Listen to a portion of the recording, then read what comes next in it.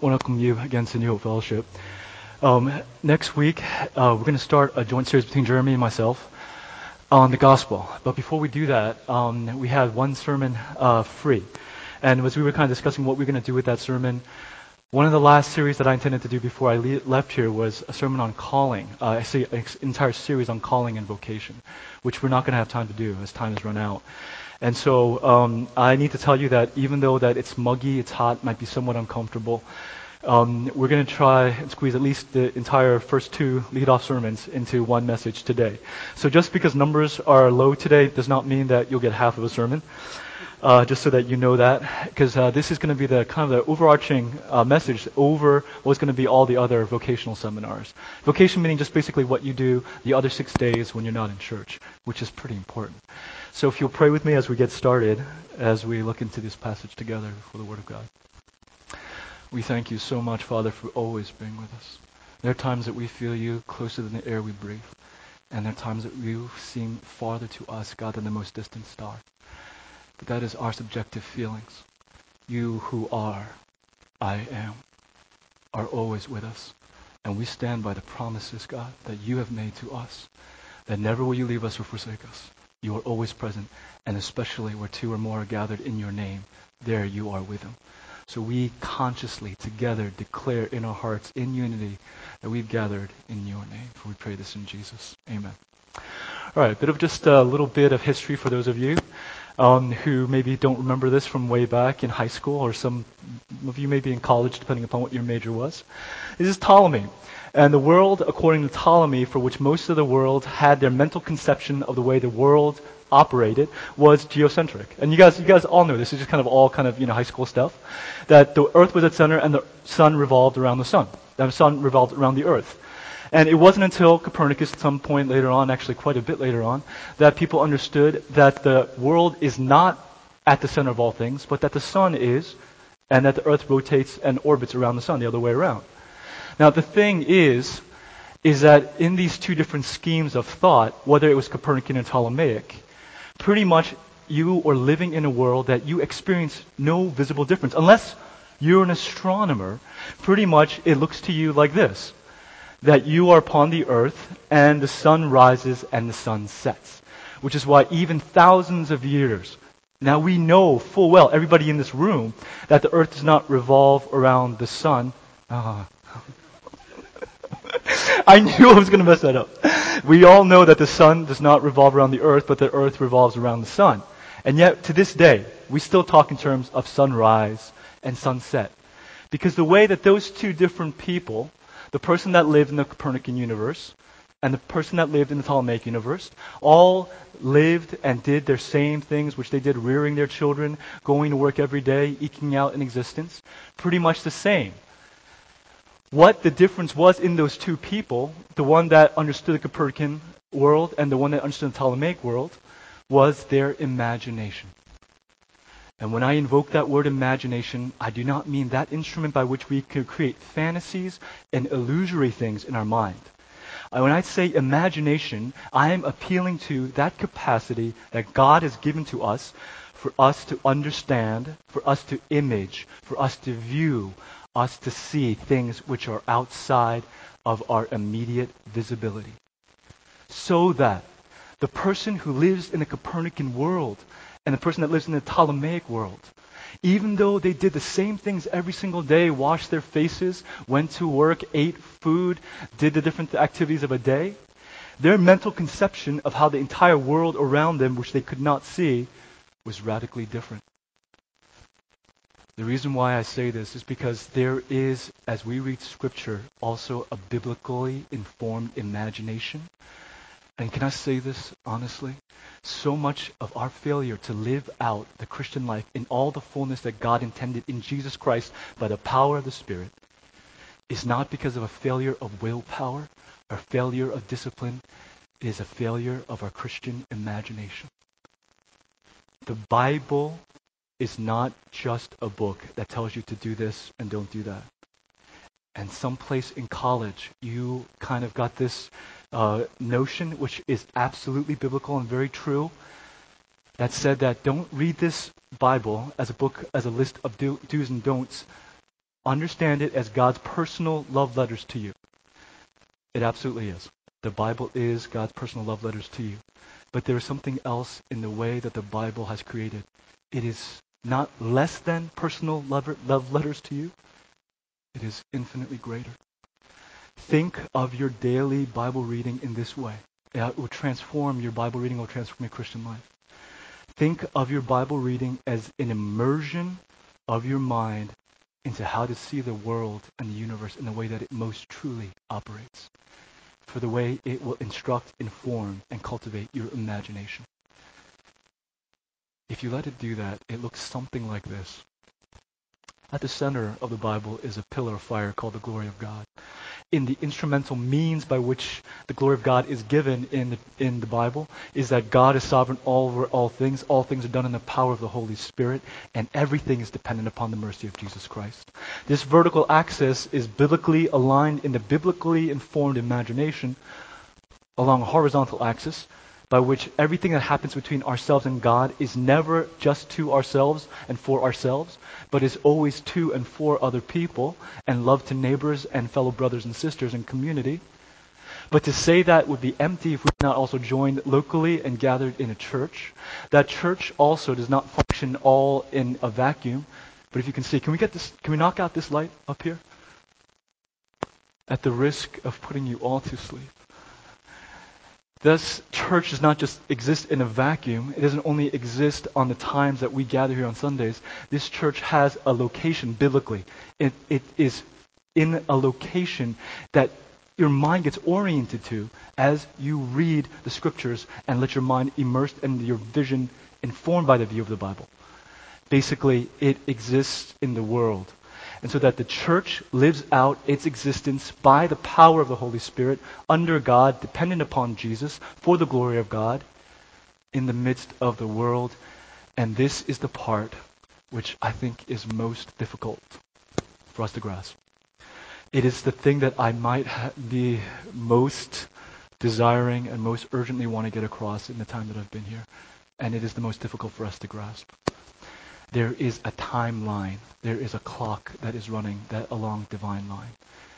And the way it is running is that since the first coming of Christ, at his death and resurrection, he has ushered in the end of the old age by which the kingdom of the world was dominating and a new world has been ushered. And so that this new age is the one that extends all the way into the kingdom of God and heaven, and the fruition of all things, where everything is set right in creation. Where the entire world, there is no more disease and tsunamis, the fall is undone, there is no sin or nations striving against nations, there is harmony and unity under the divine lordship of God in Jesus Christ.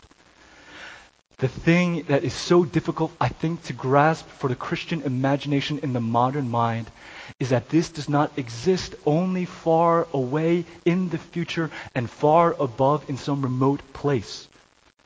The kingdom of God has begun now and is here. And the reason why that it is so difficult for us to understand that is because there is still yet so much darkness. And as I said this frequently here, there is a friction fight between the kingdom of God and the kingdom of this world and the rulers and powers and principalities in this present age. And the world has such an immensely difficult time in seeing this. If the church has a difficult view, having this as part of their Christian imagination, the world has an even much more enormous difficulty thinking that the kingdom of God is here. When they see so much disease, poverty, unrest, hatred, greed, and our biblical mandate, and this is the reason why I say that we need to restir our Christian imaginations, is that we make visible through our lives what it means that the kingdom of God is not just when we die and go there, but it is here and now, already begun, because the resurrection of Jesus Christ is into this world that we live in. So our ministries and our missions have a part to play in the spreading out of the kingdom of God into the world. And to that today, for one day only, because I wish it would have been the whole series, but for one day only, we're going to add to that not just missions, but vocation. And okay, by now, okay, I think everyone knows. This is my diagram. This is my life on one sheet of paper. And the funny thing is that I never noticed that there was a hole, actually, across from missions in the way that we are to evangelize the world as Jesus Christ is the Savior. And from His gospel, you cannot be saved. That's our mission's emphasis. There is a coordinating point, which I always never knew that. I never knew what that space was there for until this week. It's for vocation. Is to declare not only that Jesus Christ is Savior, but that Jesus Christ is Lord here in the places of your schools, in the places of your occupation. And whether you live out your vocation, the other 6 days of your existence that are not Sunday, whether your mind, when you get up on Monday, what you have as your mental worldview, as the picture, as you go to work, as you go to your classrooms, whether it exists, whether you live out your vocation, what you do, your work, in the world's view, so that what you think, that what you, just in your mental scope, as you go about your daily duties, as you take breaks at the water cooler, as you fill out expense reports, and as you do whatever it is that you do in your job, whether your mental conception, the framework in which that exists under and in, is the world's view, so that you are there primarily to make money, advance your career, to be successful, to win acclaim, fame, power. If that is what is forming and cultivating your vocation and shaping your vocation, it is radically different than when you do those same things. Filling out your expense reports, completing your responsibilities, working on the computer, doing whatever it is that you do and need to do in the kingdom of God as a means of declaring His lordship. And so it is so very important what you have in your mental schematic picture as you live out Monday through Saturday before you get here on Sunday, and what happens when you leave. In order for us to do that, to think about what it means for vocation that lives and exists in this world, I've did just a quick Bible study on my computer, and I looked up heavenly realms, and I looked that up on my computer and did a search for it. You only find it in Ephesians, and you find it in these different places. And I think it is a very, very difficult thing to understand what Paul means by heaven and what Paul means by heavenly realms. But let me give you a picture of it from Ephesians here. Praise be to the God and Father of our Lord Jesus Christ, who has blessed us in the heavenly realms with every spiritual blessing in Christ. Heavenly realms is the place where we are blessed with every blessing in the power of the Holy Spirit. This is so absolutely critical. You have got to understand this. If you look through the book of Ephesians and read that correctly, it does not mean that I have these blessings which are stored up for me to be inherited at some later point. There is an aspect of that. There is a part of that. Other verses testify to that. But here, when he's talking about that every spiritual blessing is given you in the heavenly realms, it is not for when you die. He means now. There is a sense which the heavenly realms in the kingdom of God in Christ Jesus has already come here, and is not just up there and when I die. Which, this Ephesians 1:20, which he exerted in Christ when he raised him from the dead and seated him at the right hand in the heavenly realms. So the heavenly realms is where Jesus Christ also is seated as Lord. And God raised us with Christ and seated us with him in the heavenly realms in Christ Jesus. This is a major mental reconfiguration which we don't have full time for. Go back through the book of Ephesians and track this carefully. Paul does not mean that we are to rule with Christ in this way, just in some foreign heavenly existence far above and someplace far in the future after we die. There is a sense in which that comes into its fruition, its culmination. That's what that whole thing is about in the diagram. But there is a sense in which it has happened now, that he is already occurred. This is a past tense. He has already seated us with him as Christ has already been seated to reign and rule. The kingdom of God has already come. And so that there is this interesting way in which the heavenly realms and the earth come together. And this is an incredibly difficult and hard thing to understand, and I spent quite a lot of time this weekend trying to figure it out and trying to understand what that meant, looking it up in various sources, doing a bunch of resources, just trying to figure, what do you mean by this? Because the next verse we're going to get to in a second is that there's also rulers and authorities and powers of evil in the heavenly realms. And so when I try to understand this, there's no way that I'm going to be able to accurately kind of share with you what this conception is, except for possibly to get at it in a way that's extremely imprecise by using Plato. Our mental conception, I wish the kids were here. Our mental conception is this, is that there is this world, this life, and then there is this next life and the next world. There is our present existence, and then if I can just hang on, I'll get to where it is sweet and restful and glorious and beautiful. And that's called heaven. So there's the kingdom of this world, there's the kingdom of God in heaven. There's this life and there's the next. There is the secular and the mundane and the boring and the changing the diapers and filling out reports. And there is the sweetness and the glorious of praises of God in heaven.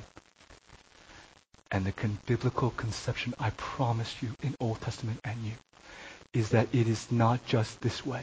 One day, yes, this world will be gone, this world will be fulfilled. But for the present age in which we dwell every single day, it is absolutely, completely intertwined. Heaven and earth. Christ, Lord over both, actually. The sacred and the secular. The things you do to worship God in when you can sing and praise God and you're touching Him and feeling Him. And when you are changing a diaper and when you are just taking a break with, some friends, eating food, there is no such sharp distinction. The kingdom of God and the kingdom of this world for the present time, they are. And everything I've tried to do in those graphics and spent a lot of time on in technology and all that, Plato, right here, this is our current existence. This is, I promise you, I think you might be trying to explain this to your kids. This is what theologians call inaugurated eschatology. Right here. Heaven and the kingdom of God and the reign of rule of God has begun ever since Jesus Christ resurrected from the dead. The resurrection of Jesus is so absolutely important because it was the declaration after his crucifixion that Jesus Christ is Lord. And that extends from 33 AD to the present moment, to the present time. And he has brought with him the kingdom of God and all the heavenly realities and the heavenly blessings, and they are here with us. So I used to think this. I used to think that when we were sometimes in worship, and I experienced that just today, when we were worshiping, and I used to think, this feels a bit like heaven. And I'm slowly beginning to understand as my mind is getting increasingly biblically informed. It feels like heaven because it is heaven. Heaven has already begun. Our eternal existence has already been created since Jesus Christ's resurrection. That will take some time to sink into. And we don't have time to fulfill that today. So let me move on just a little bit to what that means. It means that we have a daily decision to make, Monday through Saturday, and on Sundays as well, but we feel it the most on Mondays through Saturday, of whether the powers and principalities and rulers of this world, in their lust, their greed, and their power grabbing for their own selfish reasons, whether these things rule over our lives, or the faith, hope, and love of Jesus rule over our lives, in which existence, which we will give reign and rule to. And the reason why that diagram is so important to me is that not only for us, it doesn't only affect our lives, it affects what is displayed to the world, to the creation, and even to this other kingdom. This is an immense verse in Ephesians 3:10.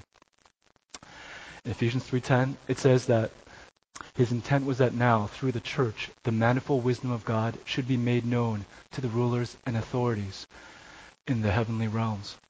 And again, that being a place here and now.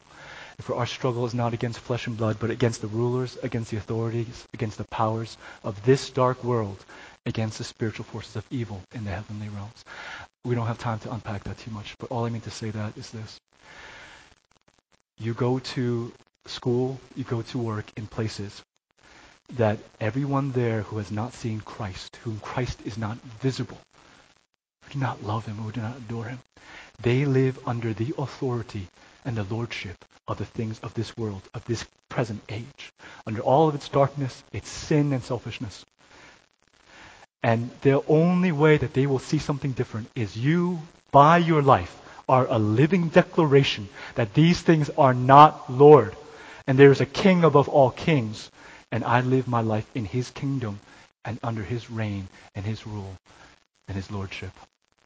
I'm going to read to you a little about what happens when kingdoms come into conflict. There's a confrontation of rulers, authorities, and powers. And there's a decision to say, who is the Lord over all of the world? And these decisions get made when kingdoms come in conflict, of which we are a part of. Not just the missionaries on the part of the diagram, but every single one of us who have a vocation, who are living out the kingdom of God in this present world and its present darkness. So in this passage in Ephesians, there's an amazing verse here that says, "For you were once darkness, but now you are light in the Lord.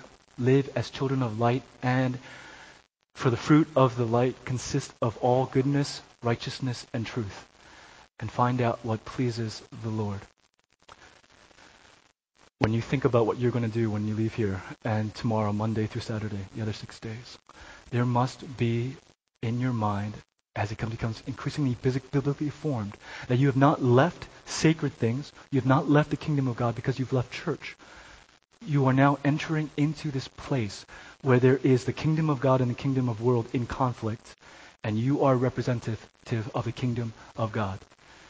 And you have a decision to make of who is Lord in your place of work, in your place of school. That word Lord immediately brings to mind two incredibly important things in the biblical imagination. The word Lord instantly would be heard by those who know the Old Testament as Adonai. And that the casual way in which the New Testament speaks of Jesus as Adonai, the Lord. Because the person who is Adonai in the Old Testament is God. And so when that word Lord is invoked, that you have to know who is Lord over your work and over your place of occupation, that word Lord instantly has a tie to the past, meaning that he is God. But that in its New Testament housing is in the Greek also has another resonance. That word kurios is the word literally we translate it as Lord. But you cannot hear the word kurios in that time in the churches to which Paul was writing without thinking about one thing. That word kurios is already ringing in your mind previous to the time you ever met Jesus. Because in that first century world, Kaiser kurios is all over the place. Caesar is Lord. The current ruler, authority, and power is Caesar. The kingdoms of this world and its world governments are Lord. Kaiser kurios.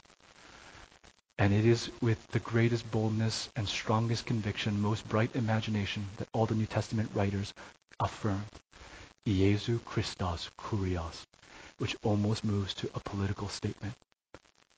Jesus Christ is Lord, meaning definitively that Kaiser, Caesar, is not. Who do we owe ultimate allegiance to and who is our Lord gets decided every single day, Monday through Saturday, in your places of work and your places of school. And so that when you set your mind to think, as you enter into that place, what pleases the Lord? What will be right and obedient and joyful and glorifying and worshipful to Him in the way that I conduct my duties, in the way that I live out this day, in all the different duties that I have, radically reforms and informs what you're about as you conduct all your responsibilities. The best way that I can put it to you in illustration.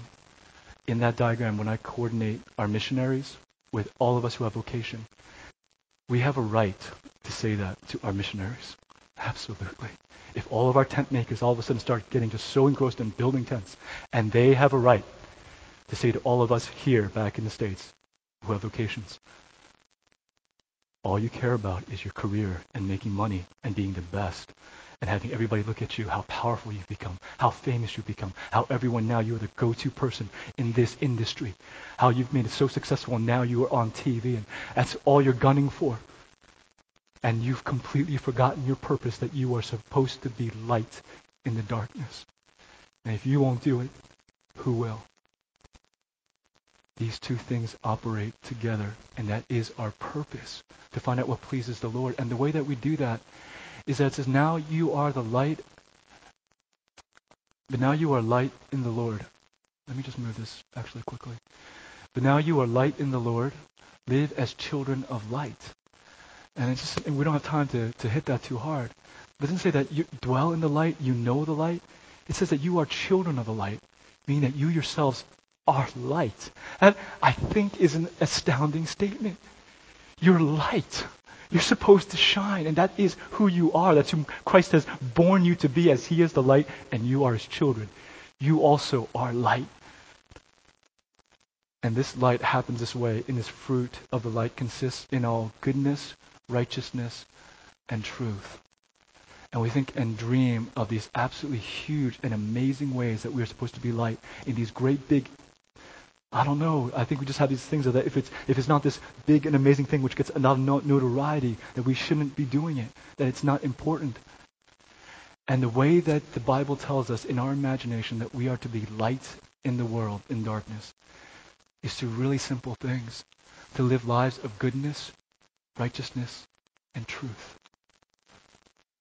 That daily, the way that we live our lives is radically different than the way that the people live lives in the world. That we live lives that are good, that are righteous, that are true. And by so doing, and by so living these kinds of lives, that we have something to say to the world around us. So let me just go to this passage really quickly before I flip back. This passage in 1 Corinthians. Let me just read it for us really quick. Were you a slave when you were called? Do not be concerned about it, even if you can gain your freedom. Make use of your present condition, now more than ever. For whoever was called in the Lord as a slave is a freed person belonging to the Lord, just as whoever was free when called is a slave to Christ. You were bought with a price. Do not become slaves of human masters.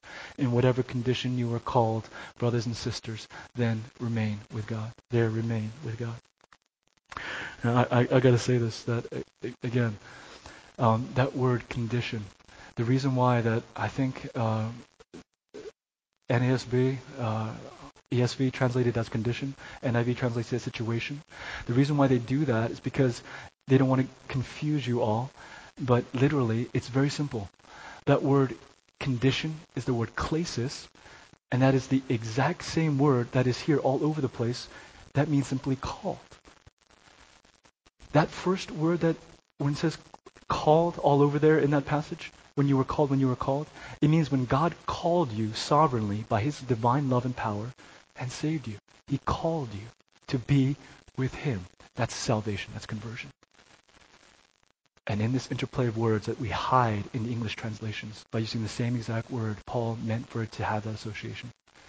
This condition of where you are, your station in life, whether you are a slave or a freeman, which means wherever you are in the corporate career climbing ladder, whether you're on the bottom or on the top, wherever you are, your calling, your vocation, it is a calling in the same way or a similar way, analogous way, to when God called you to be with him. He called you into that place of work or occupation to be with him.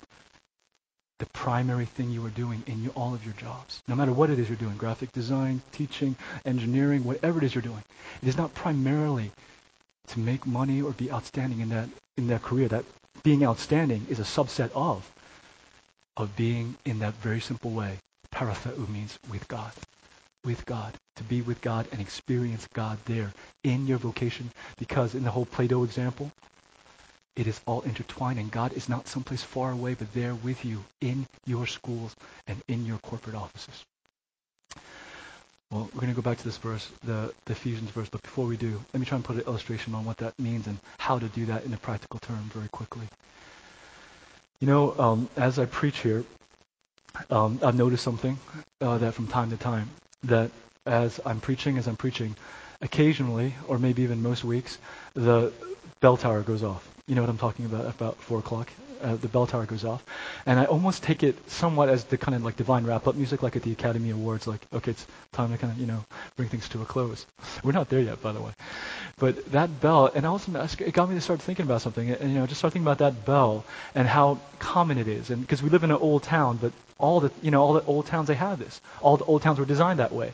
Someplace, there's church or churches in the town, and there's a bell tower. And in the bell tower, there are two things, always. Always. There is a clock and there's a cross.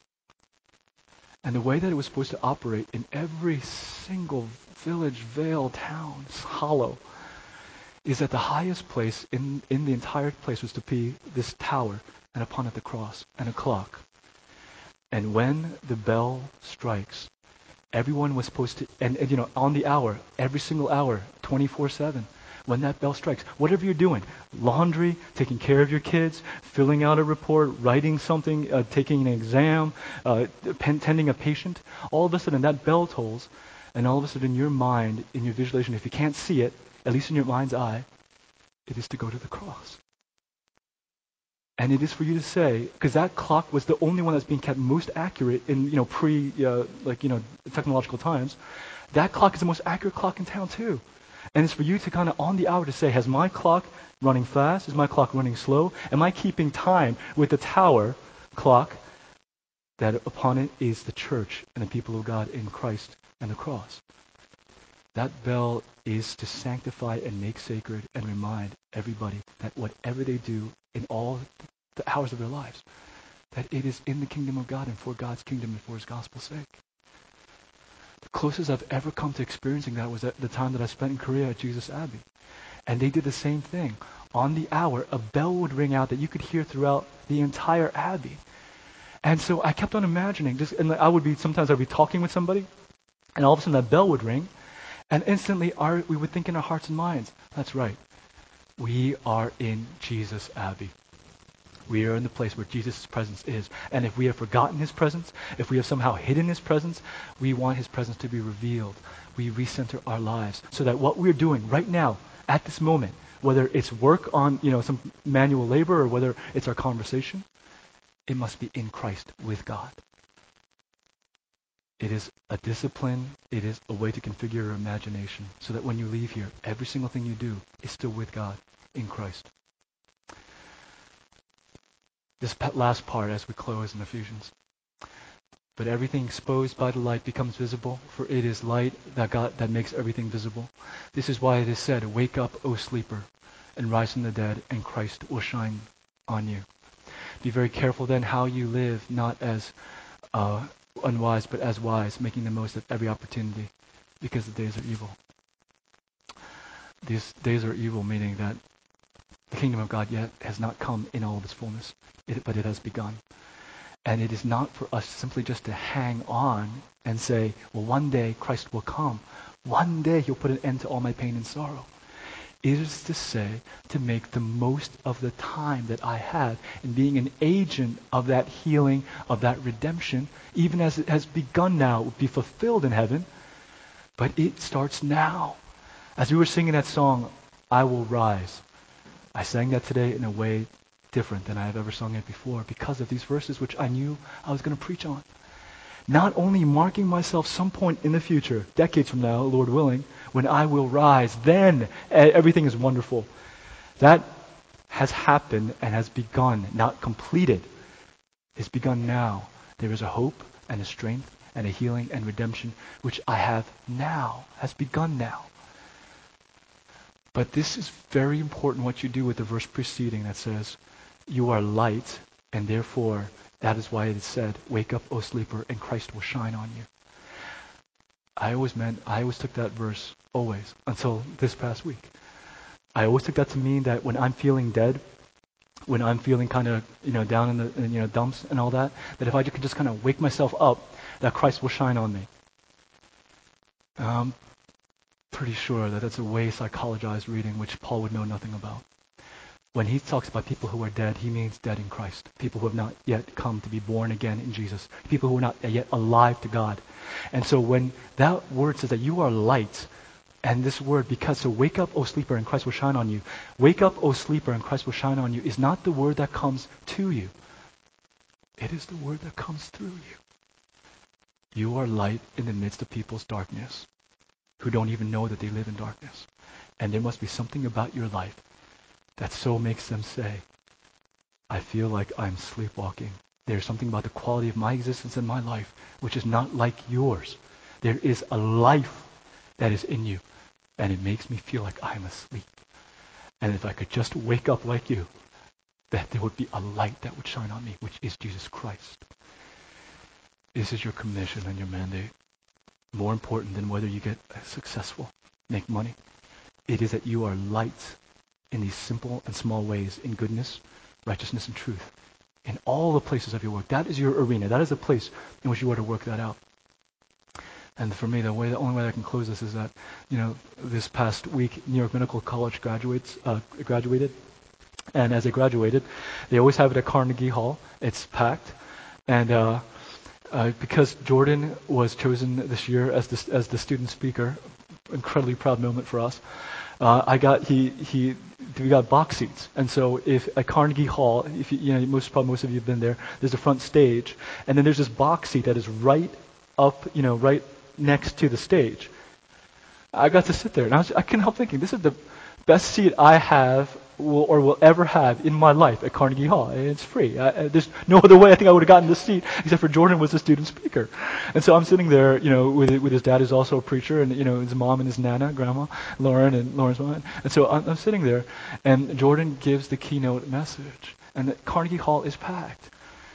And he's about 10, 15 minutes to speak, and he speaks on the parable of the talents, and the words are prophetic. I could not help but think, but he is casting and broadcasting light onto all these people that are going to go, his fellow colleagues in the medical profession. He is light. And to all these people who are thinking, I just want to make money, don't want to get sued, and he's talking about compassion and sensitivity and making the most of your education to help people. And it is radically different than what many of them have oriented their mind and their mental configuration of what they're going to do when they get out of medical school. So he is speaking prophetically, and he is light at Carnegie Hall. And the thing is that you might say that is an unsaying of everything that I said, because I just said that it's not in these great, big, grand gestures that get all this attention. It is in these small strokes of daily righteousness, goodness, righteousness, and truth. And the reason why I say that, not at all. Because the reason why Jordan is up there giving that prophetic message of light into darkness is, if you look at the booklet, and the family all told me, but if you look at the commencement booklet, Jordan got 2 awards, at New York Medical College. One was for academic excellence, so that the institution, the rulers, authorities, and powers recognize that this man who lives for Jesus is excellent in what he does. And he also got the Good Physician Award. I think he should have also gotten the Humility Award, because I had no idea, But the Good Physician Award, and from what I understand, the Good Physician Award is the award this is by your classmates that say that if me as a doctor, when I get sick, I would like to go to this guy. That's a Good Physician Award. And he got that. And I read the description of it. And for those who exhibit the extraordinary qualities of medical skill and compassion, sensitivity, bedside manner, those kinds of things. The reason why he was in a position to give that kind of broadcasting light, it wasn't just because one day he made a great speech. It's because every day for the 4 years that he's in med school, daily being seen by his classmates, attendees, other doctors, people in the hospital, people in school, that he exhibited and lived out small little strokes, small little things which maybe nobody else, but it's just few people could see here and there. Small little bits of goodness, small little bits of righteousness, small little bits of truth that exemplify everything that he could say and be given that platform for. Which to me proves the very age-old adage. How do you get to Carnegie Hall? Practice, practice, practice. Would you pray with me as we close? I'd like for you to think now of the other 6 days. And the dividing wall that exists in your mental scape of what I do on Sunday is worship, and what I do on the other 6 days is work. What I do on Sunday is with God, and the other 6 days is with people, with things, with other things that are not God. The mental dividing wall that exists between Sunday is about the kingdom of God, and the other 6 days are about the kingdom of man and power and money. That dividing wall will be broken in Christ Jesus. and that he would flood your life, and that you would align your soul clocks in the way that we align body clocks, that your soul clocks would be aligned with the clock that is on the cross, that he would be the marker of your days, redeeming the time. Days are evil. God, and I pray now for every single person here in their different vocations, that they be given the wisdom and creativity, the power and the passion, to understand how small acts of goodness and righteousness and truth in the places of their occupation can transform that place from the dominion of this world to the dominion of God in Christ Jesus. From the rulership of the powers that be in this world to the rulership of the Lord, who has been given the name above every name. That King Jesus would be proclaimed both verbally but also visibly, God, in their behavior, their attitudes, the way that they treat other people. I pray, Father God, now for a realignment of priorities in the Holy Spirit, of what I'm here to do is not primarily to make money and advance my career. That's the secondary thing, which serves the primary, which is to build the kingdom of God, to show Jesus, to live with God, and to bring God into this place and be light in people's darkness. And we say that we understand that this world is filled with darkness. But we do not just wait for the day. We usher it in, God, and we hasten its coming by ourselves, we becoming that light. Make us, God, light as you are light. Fill us, God, and we may overflow. We pray this in Jesus' name.